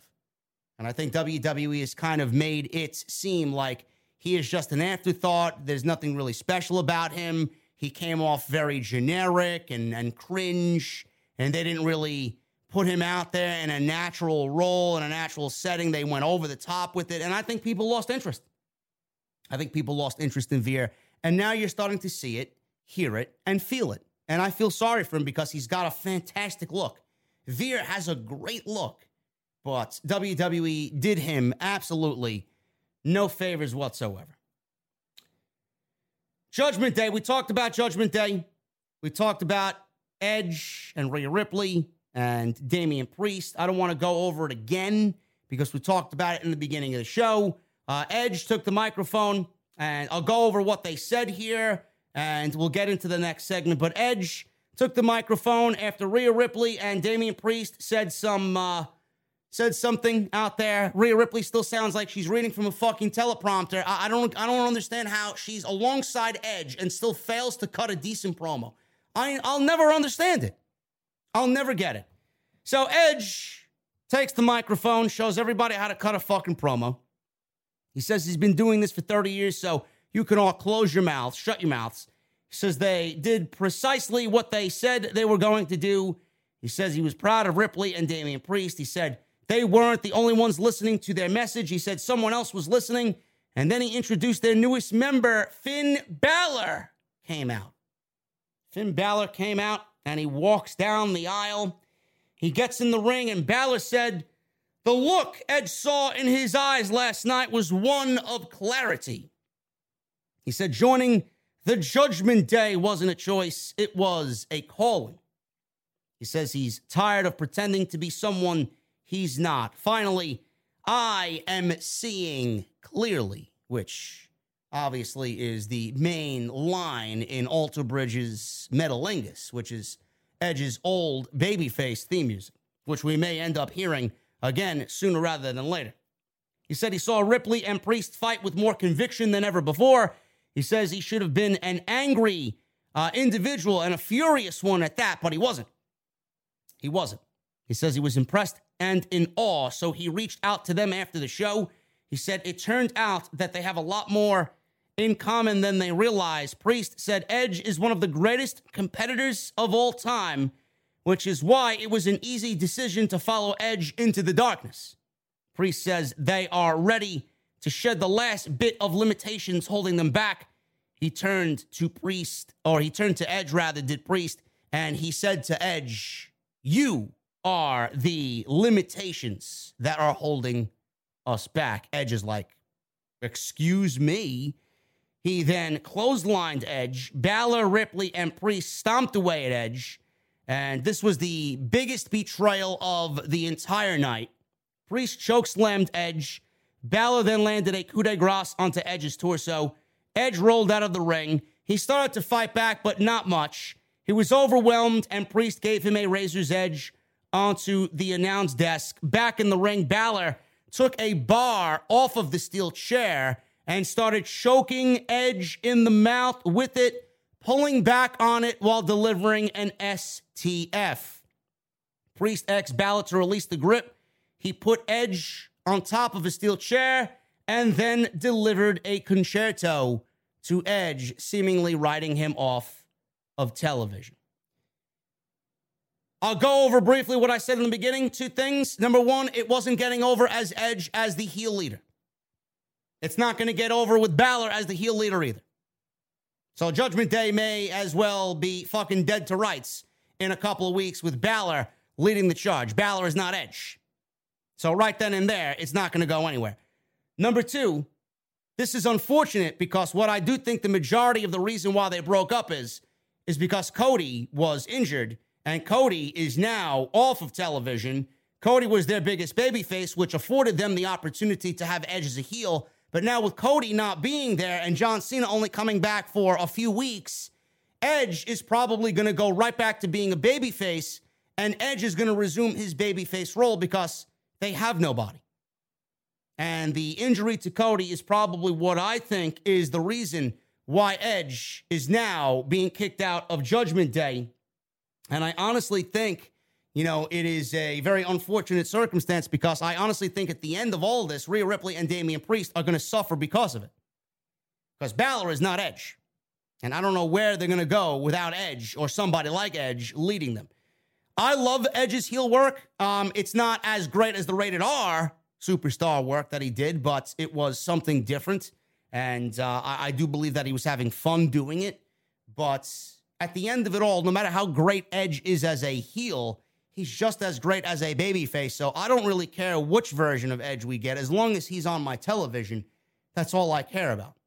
But the fact that he came up with all of these ideas and changed his theme music and cut his hair and changed his appearance, only for all of this to change because of reasons that may be out of his control.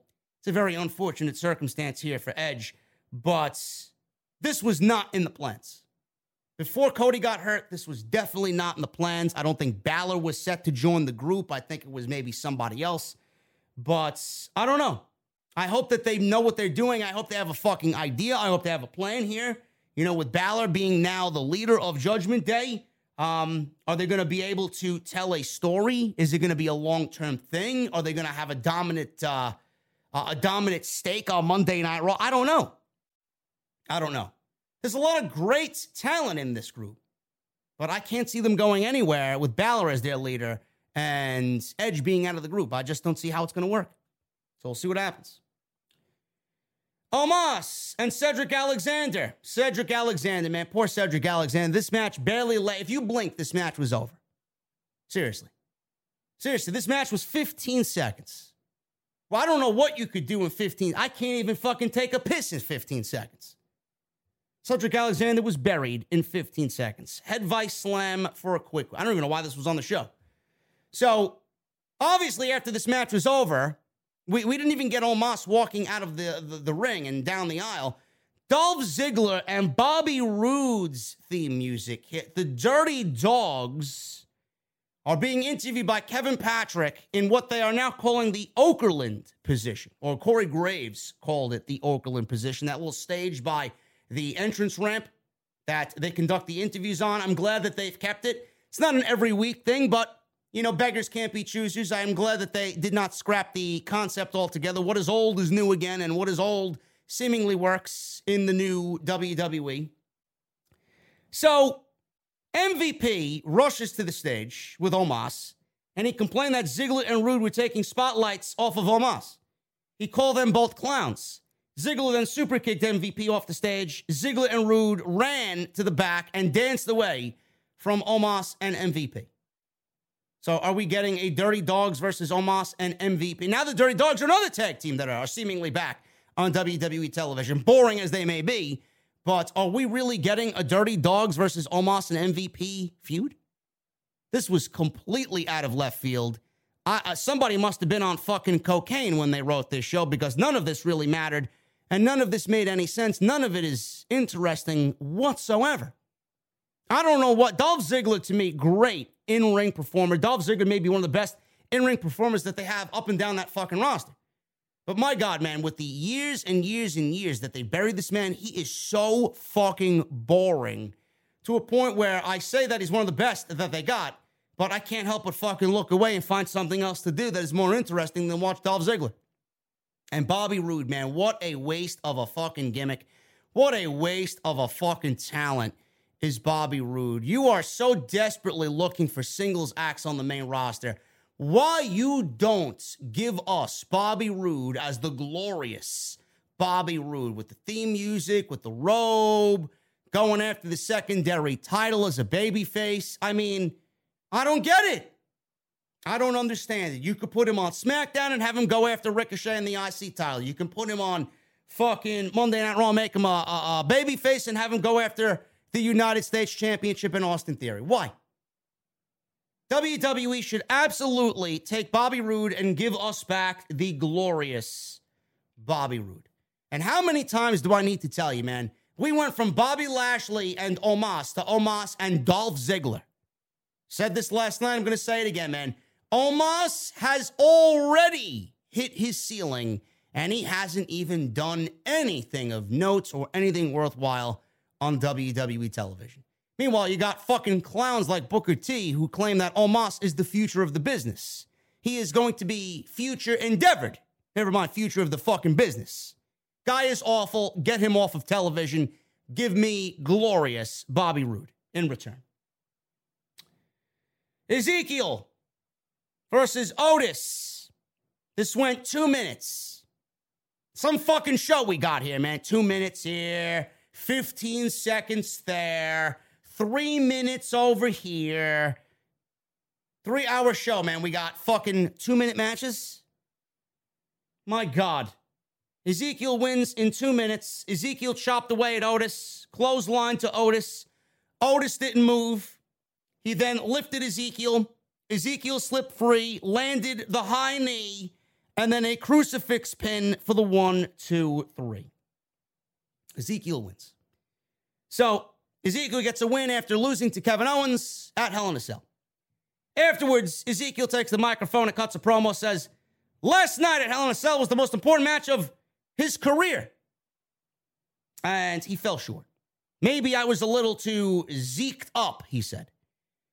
He said he learned from his brother Elias that everyone deserves a second chance. He challenged Owens to give him a rematch next week on Monday Night Raw.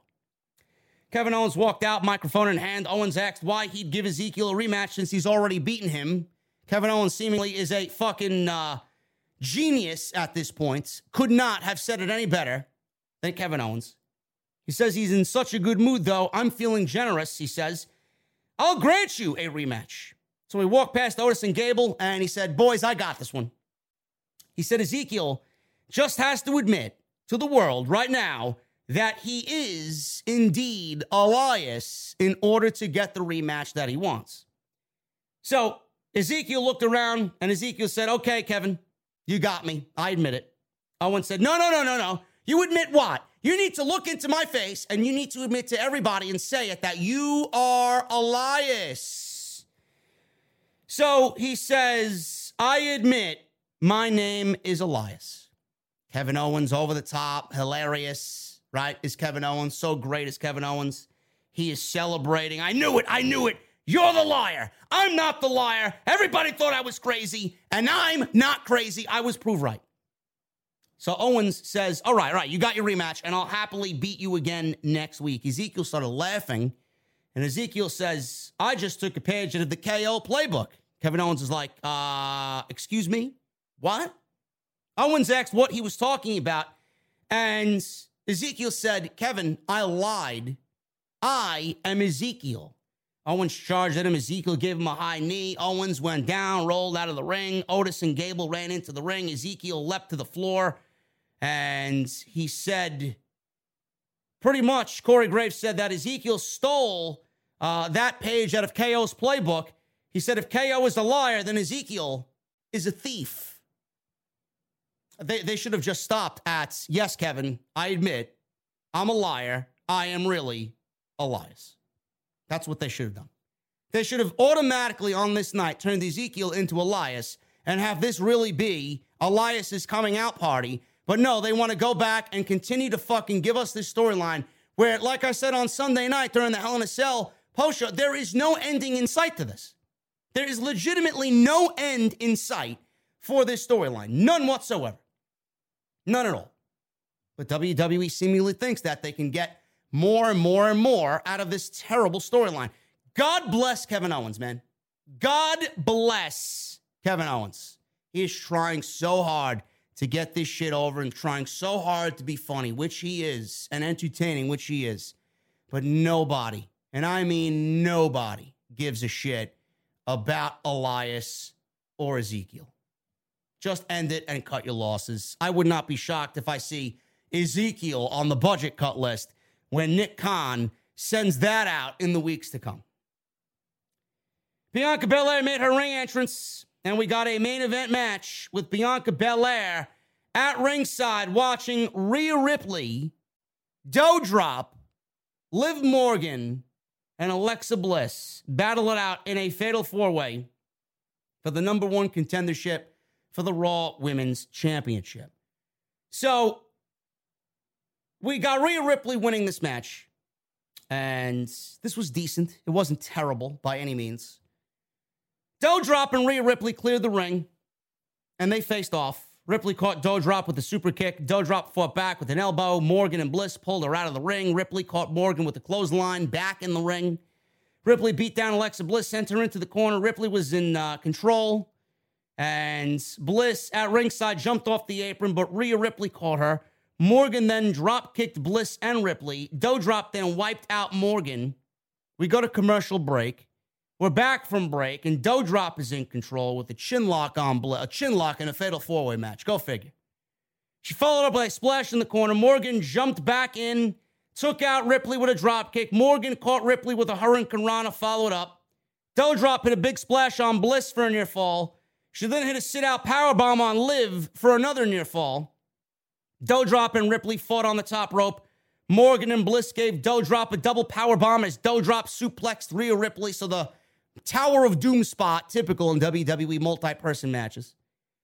Morgan and Bliss traded near falls back and forth, rolling around over and over and over and over again. Bliss went for Twisted Bliss eventually, but Morgan got the knees up. Doudrop tossed Bliss out of the ring. Morgan went for Oblivion on Doudrop. Yeah, good luck with that. Nikki Ash interfered. Doudrop hit the Michinoku driver on Liv Morgan. She goes for a cover, gets a near fall. Ripley broke that up. Ripley then hit the Riptide on Doudrop for the 1, 2, 3. How she managed to get Doudrop up, I don't know. But Rhea Ripley is pretty fucking strong, man. She got Doudrop up in the 1, 2, 3 with the Riptide. So Ripley takes on Bianca Belair at Money in the Bank. Balor and Damian Priest came out with the Edge version of The Other Side by Alter Bridge. Don't know why. That was a little weird that they came out to Edge's version of the Judgment Day theme song. So Rhea Ripley standing there with Priest and Finn Balor as she's getting a Raw Women's Championship match at Money in the Bank. I really can't get behind this whatsoever because I just have a really sneaking suspicion that this is nothing more than a bridge to Bianca Belair and Becky Lynch at SummerSlam in the big stadium for the big stadium showdown for the Raw Women's Championship. Now, WWE could prove us all wrong, and we could get Rhea Ripley getting another rematch at SummerSlam while Becky Lynch is given a Trish Stratus or a major name to work with, maybe a returning Bayley. Maybe we get Asuka in a grudge match. I don't know. Maybe Becky Lynch wins Money in the Bank. Seemingly, that's what it's being set up for, right? I hope not. I think that would be a waste of a fucking Money in the Bank contract, but WWE typically loves to waste the Money in the Bank contract. Rhea Ripley and Bianca Belair, man, this is a match that I could really get behind, but I can't really get invested right now because of the hesitation I feel towards WWE and Becky Lynch, man. You know, they don't really focus on anybody else but the top tier women, and this match didn't even make sense. If you really wanted to make sense of this, Alexa Bliss should be pissed because she's won matches on Monday night and she's beat all these women on Monday night. So why is she in there challenging all these other women for an opportunity that should definitely be hers to challenge for in anything but a fatal four-way? Why didn't you just do Alexa Bliss versus Liv Morgan for the number one contendership? Rhea Ripley hasn't done shit as far as a singles competitor goes. She's been mixing it up with AJ and Finn Balor with Judgment Day for the last several weeks. And Doudrop hasn't removed herself from catering. And Nikki Ash is flying around backstage somewhere pretending to be a fucking comic book geek. Why didn't we I don't believe I'm advocating for Alexa Bliss. I'm sticking up for Alexa Bliss, people. I'm sticking up for Alexa Bliss. If anybody deserves a fucking number one contendership just based on the fucking momentum she's had and the wins that she's got for herself, it's Alexa Bliss. And Liv Morgan, she's won more matches than both Rhea Ripley and Doudrop on Monday night. So why aren't we doing Rhea Ripley and Doudrop out of the match? And why aren't we doing Alexa Bliss and Liv Morgan battling it out for the number one contendership? Illogical, stupid, lame, no thought, no effort booking. That's why. Until I see WWE move Becky Lynch away from the Raw Women's Championship, I will never be content with what they do at the top of the card for the Women's Championship. Bianca Belair and Rhea Ripley could be a showdown that is very good. And there is a little history there, dating back to their days in NXT, the couple of spots that they've had in the Royal Rumble. When Bianca Belair won the Royal Rumble last year, she was in there with Rhea Ripley in the final two. So you could definitely make a call back to that. So we'll see what happens. And Judgment Day, Judgment Day is Damian Priest and Finn Balor. It looks like Bianca Belair is going to have an opportunity to get some backup here. So I would love to see Bianca get the Street Profits involved and have them go after Judgment Day to give Bianca and serve Bianca some backup while she takes care of Rhea Ripley.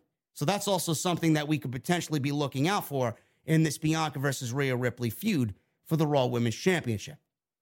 It was a newsworthy Monday Night Raw. That doesn't make it a good Monday Night Raw.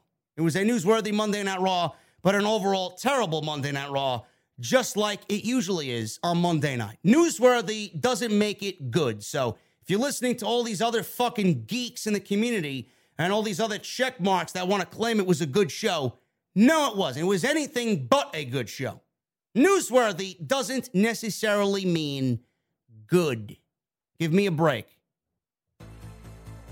Thank you guys so very much for joining me on this Monday. Now, man, we had 3,000 large in the venue on this Monday night. We're about to go over the Super Chats, man. Get those Super Chats in.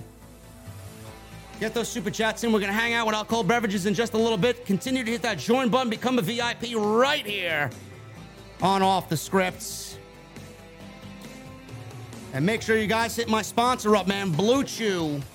BlueChew.com. They are today's sponsor. It's that time of the year, guys. The weather is nice. The sun is out. The ladies, they got less and less clothing on every day as the summer goes on, man. That's where Blue Chew comes into play, man. What are you doing? Get out there. Go meet somebody. Start getting all of that together and start getting yourself into the bedroom, man. Blue Chew is certainly something that's going to help you out this summer. Guys, we know confidence can take you far in life. Takes me far on this podcast. I know how fucking good I am, man. I know. And when you feel confident, you are at your best, especially when it comes time to step up to the plate. That's where Blue Chew comes in, man. Blue Chew is a unique online service that delivers the same active ingredients as Viagra and Cialis, but in chewable tablets at a fraction of the cost. You can take them anytime, day or night, so you guys can plan ahead or be ready whenever that opportunity arises. The process is very simple. Sign up at BlueChew.com, consult with one of their licensed online medical providers, and once you guys are approved, you'll receive your prescription within days. It's all done online, too. That's the best part. No doctor's office visits, no awkward conversations, no waiting in line at the pharmacy. And Blue Chew's tablets are made in the USA, and they are shipped direct to your door in a very discreet package, man. I always talk about first impressions. But what about lasting impressions, man? You can have, realistically, a great first impression and a great lasting impression with Blue Chew. So make sure you guys sign up, man. BlueChew.com. You guys are going to use the code JD at checkout. All you guys got to do is pay the $5 shipping and handling. That's BlueChew.com, and I want to thank them for once again supporting the podcast right here on Monday night for the Monday Night Raw post show on Off the Script. We got a super chat coming in, $2 super chat by Cal TP. I told you Cody and Seth feud will go to SummerSlam. No, it won't. Cody's out. Cody is injured. Cody will not be at Money in the Bank, and Cody will not be at SummerSlam. Tony Brown with a $9.99 super chat.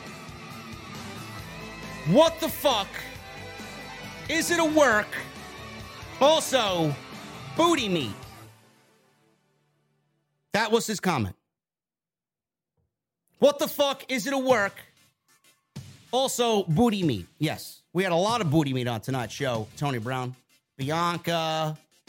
We had Liv. We had Alexa. We had Rhea. A lot of booty meat. And then he follows up with another $4.99 super chat. Everyone but Dough Drop. Listen, man, some people think Dough Drop has booty meat. Can't take away from those people, man. She may not be your cup of booty meat. She's not my cup of booty meat, but she may be somebody's cup of booty meat. What can I tell you? Michelle Moran with a $2 super chat. Even not at 100%, Cody will screw Seth at Money in the Bank. Will he? Will he? If Cody is getting surgery on Thursday, that is being reported, I think Cody needs to be at home and recuperate. Give Rollins Money in the Bank. I would not have a problem with that at all. Joseph Taylor with a $2 super chat. JD, do you like Insane Clown Posse? And if so, your favorite song? Joseph Taylor, do I look like I listen to ICP? I never heard one ICP song in my entire life. So no. My favorite song is the one I didn't listen to, which is all of them.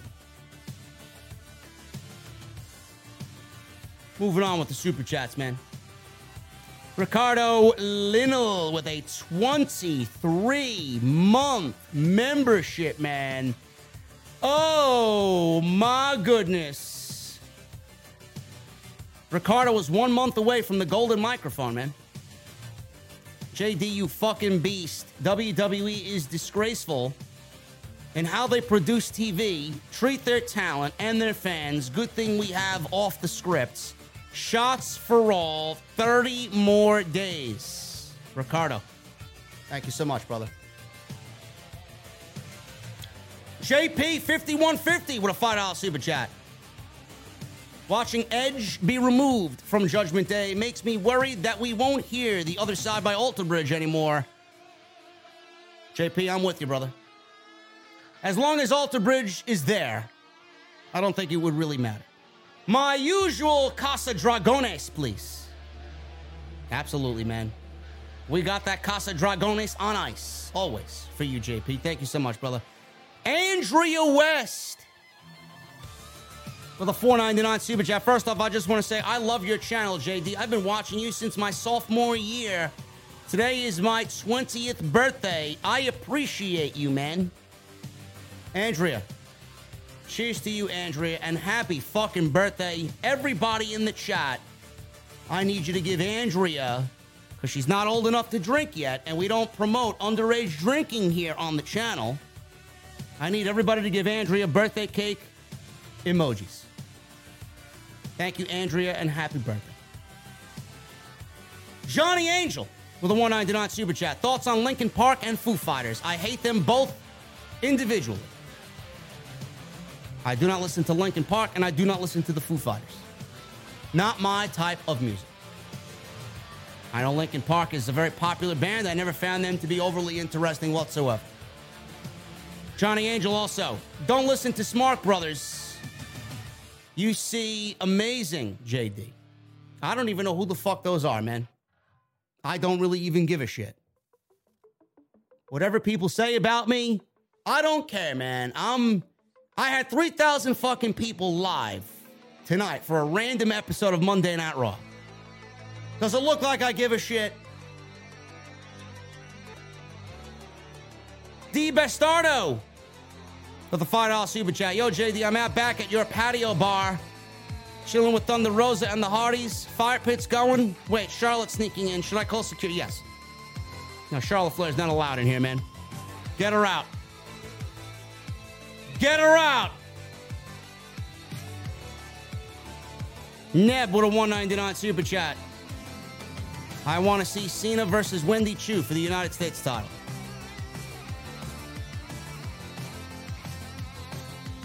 No. Ryan Shepard with a Canadian $5 super chat. What if we have Cena come back on the 27th of June, cut a promo, and then have a returning Bray Wyatt interrupt payback from WrestleMania 30? That could be. I mean, that could be.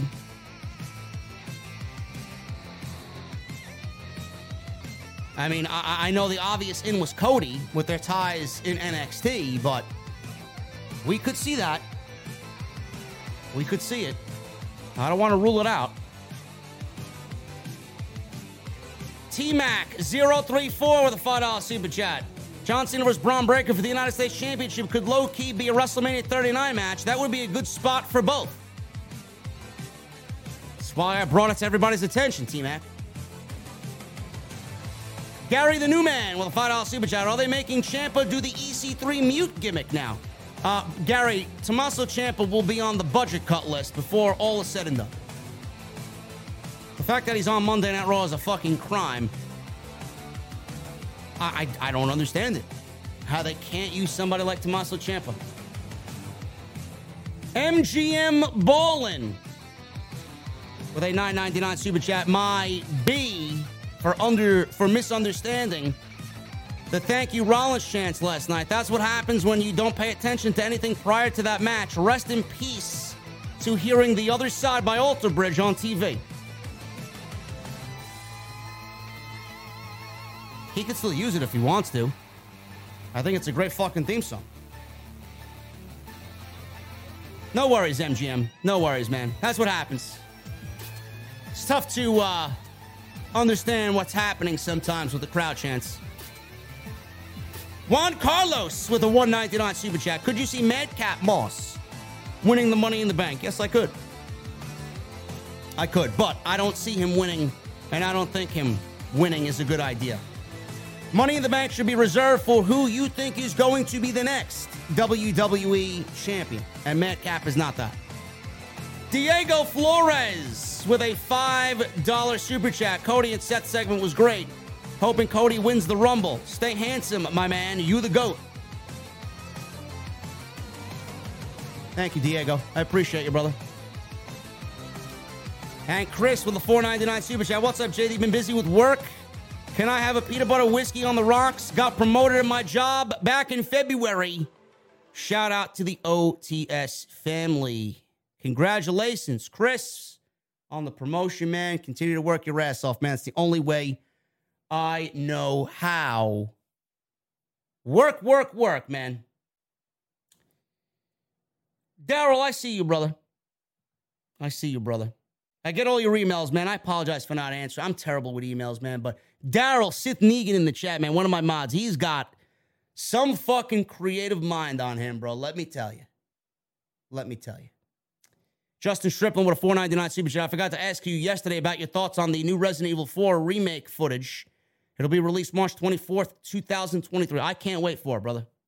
It's my favorite Resident Evil in the entire series, and I'll be all over it. Quante Owens with a $1.99 super chat. I could see WWE doing Cena versus Lesnar. SummerSlam 14 redo. No. I don't care about Lesnar and anybody on this roster. I don't really care for Lesnar coming back at all. I don't know what value he adds to the show. I don't. We've seen everything from Lesnar, and anything that they do is nothing more than a rehash. Guys, quickly, before I get out of here, I saved this part for the end of the show because there was just a lot going on here, but something I want to talk about, something that pertains to a member of the OTS family. And one of my mods, you guys know Hula Grim in the chat. Hula Grim is a respected VIP here. He's here every fucking night. He does a fantastic job holding the fort down.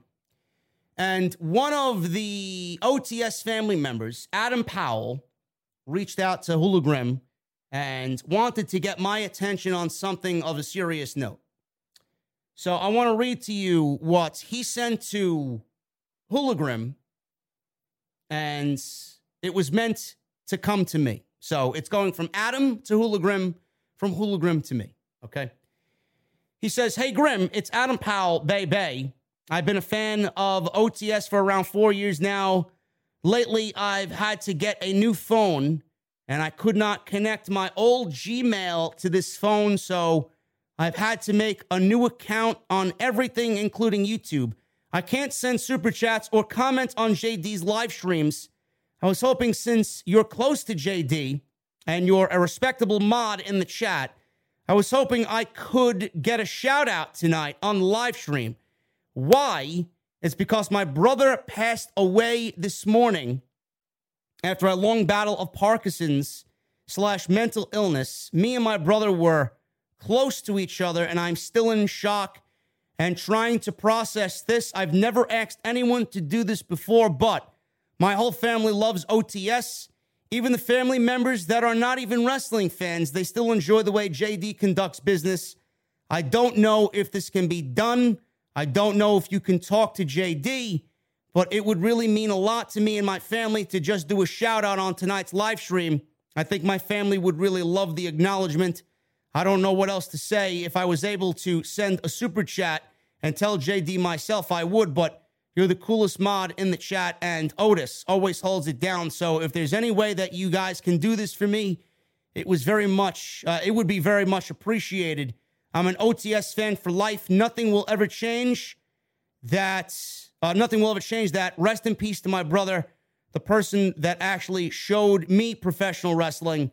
I'll watch my first wrestling pay-per-view, 1999's Royal Rumble, with my brother, and he isn't here anymore to joke with about the shitty creative we get on a weekly basis. So I'll appreciate it, and my family will too, if we can get a shout out tonight. If not, it is okay. There's no big deal. I'm just thinking about my family. I think they would really enjoy JD and the OTS family sending their condolences. And then he says, thank you, Grim. So I want to make sure you guys, in the chat show Adam and his family the proper appreciation. And I want to see everybody just throw up those prayer emojis and show nothing but love and support for Adam and what he's going through right now. I don't know what I would do without my brothers. And I feel sorry. And I wish I could do something for him. I wish I could, get YouTube to work for him to chat with us. I feel bad that he had to go through Hulagram. But Adam, we're all here for you, man. If I could say anything, and I'm a man of many words, and I don't really have a lot to say when people, come to me with these real life problems. But as far as what I could tell you, man, the fact that you guys find solace in the podcast, the fact that you guys find some escapism in the podcast, it means more to me than any subscribe, any like, any super chat, anything. Because that's what I'm here for. If I wasn't such a passionate pro wrestling fan, I would not be here. I owe you guys my success. Everybody in this chat, everybody every week, man. I owe you guys my success. Without you, I'm nothing. So it's the least that I can do for anybody that's going through that shit. So I appreciate all you guys. And, I usually end with Pilot. I usually end with, the whole sign off and getting into the Mustang. We're not going to do that tonight because of the beautiful message that Adam sent Hula Grim and the message that he wanted to have right on the podcast. So I'm just going to end with the venue, and I'm going to end with no music, man. We're going to ride off in just a little bit of silence for Adam Powell and his brother. Thank you guys very much for all of your support on tonight's show. Adam, we love you, brother. Everything's going to be all right, man, and we will be here to support you every step of the way. Thank you guys very much, and I'll see you tomorrow night with probably some more WWE 2K22 if I feel up to it. If not, You guys can expect me and Jesse live on Wednesday for what's going to be a big, big Dynamite on Wednesday night. I'll talk to you guys later.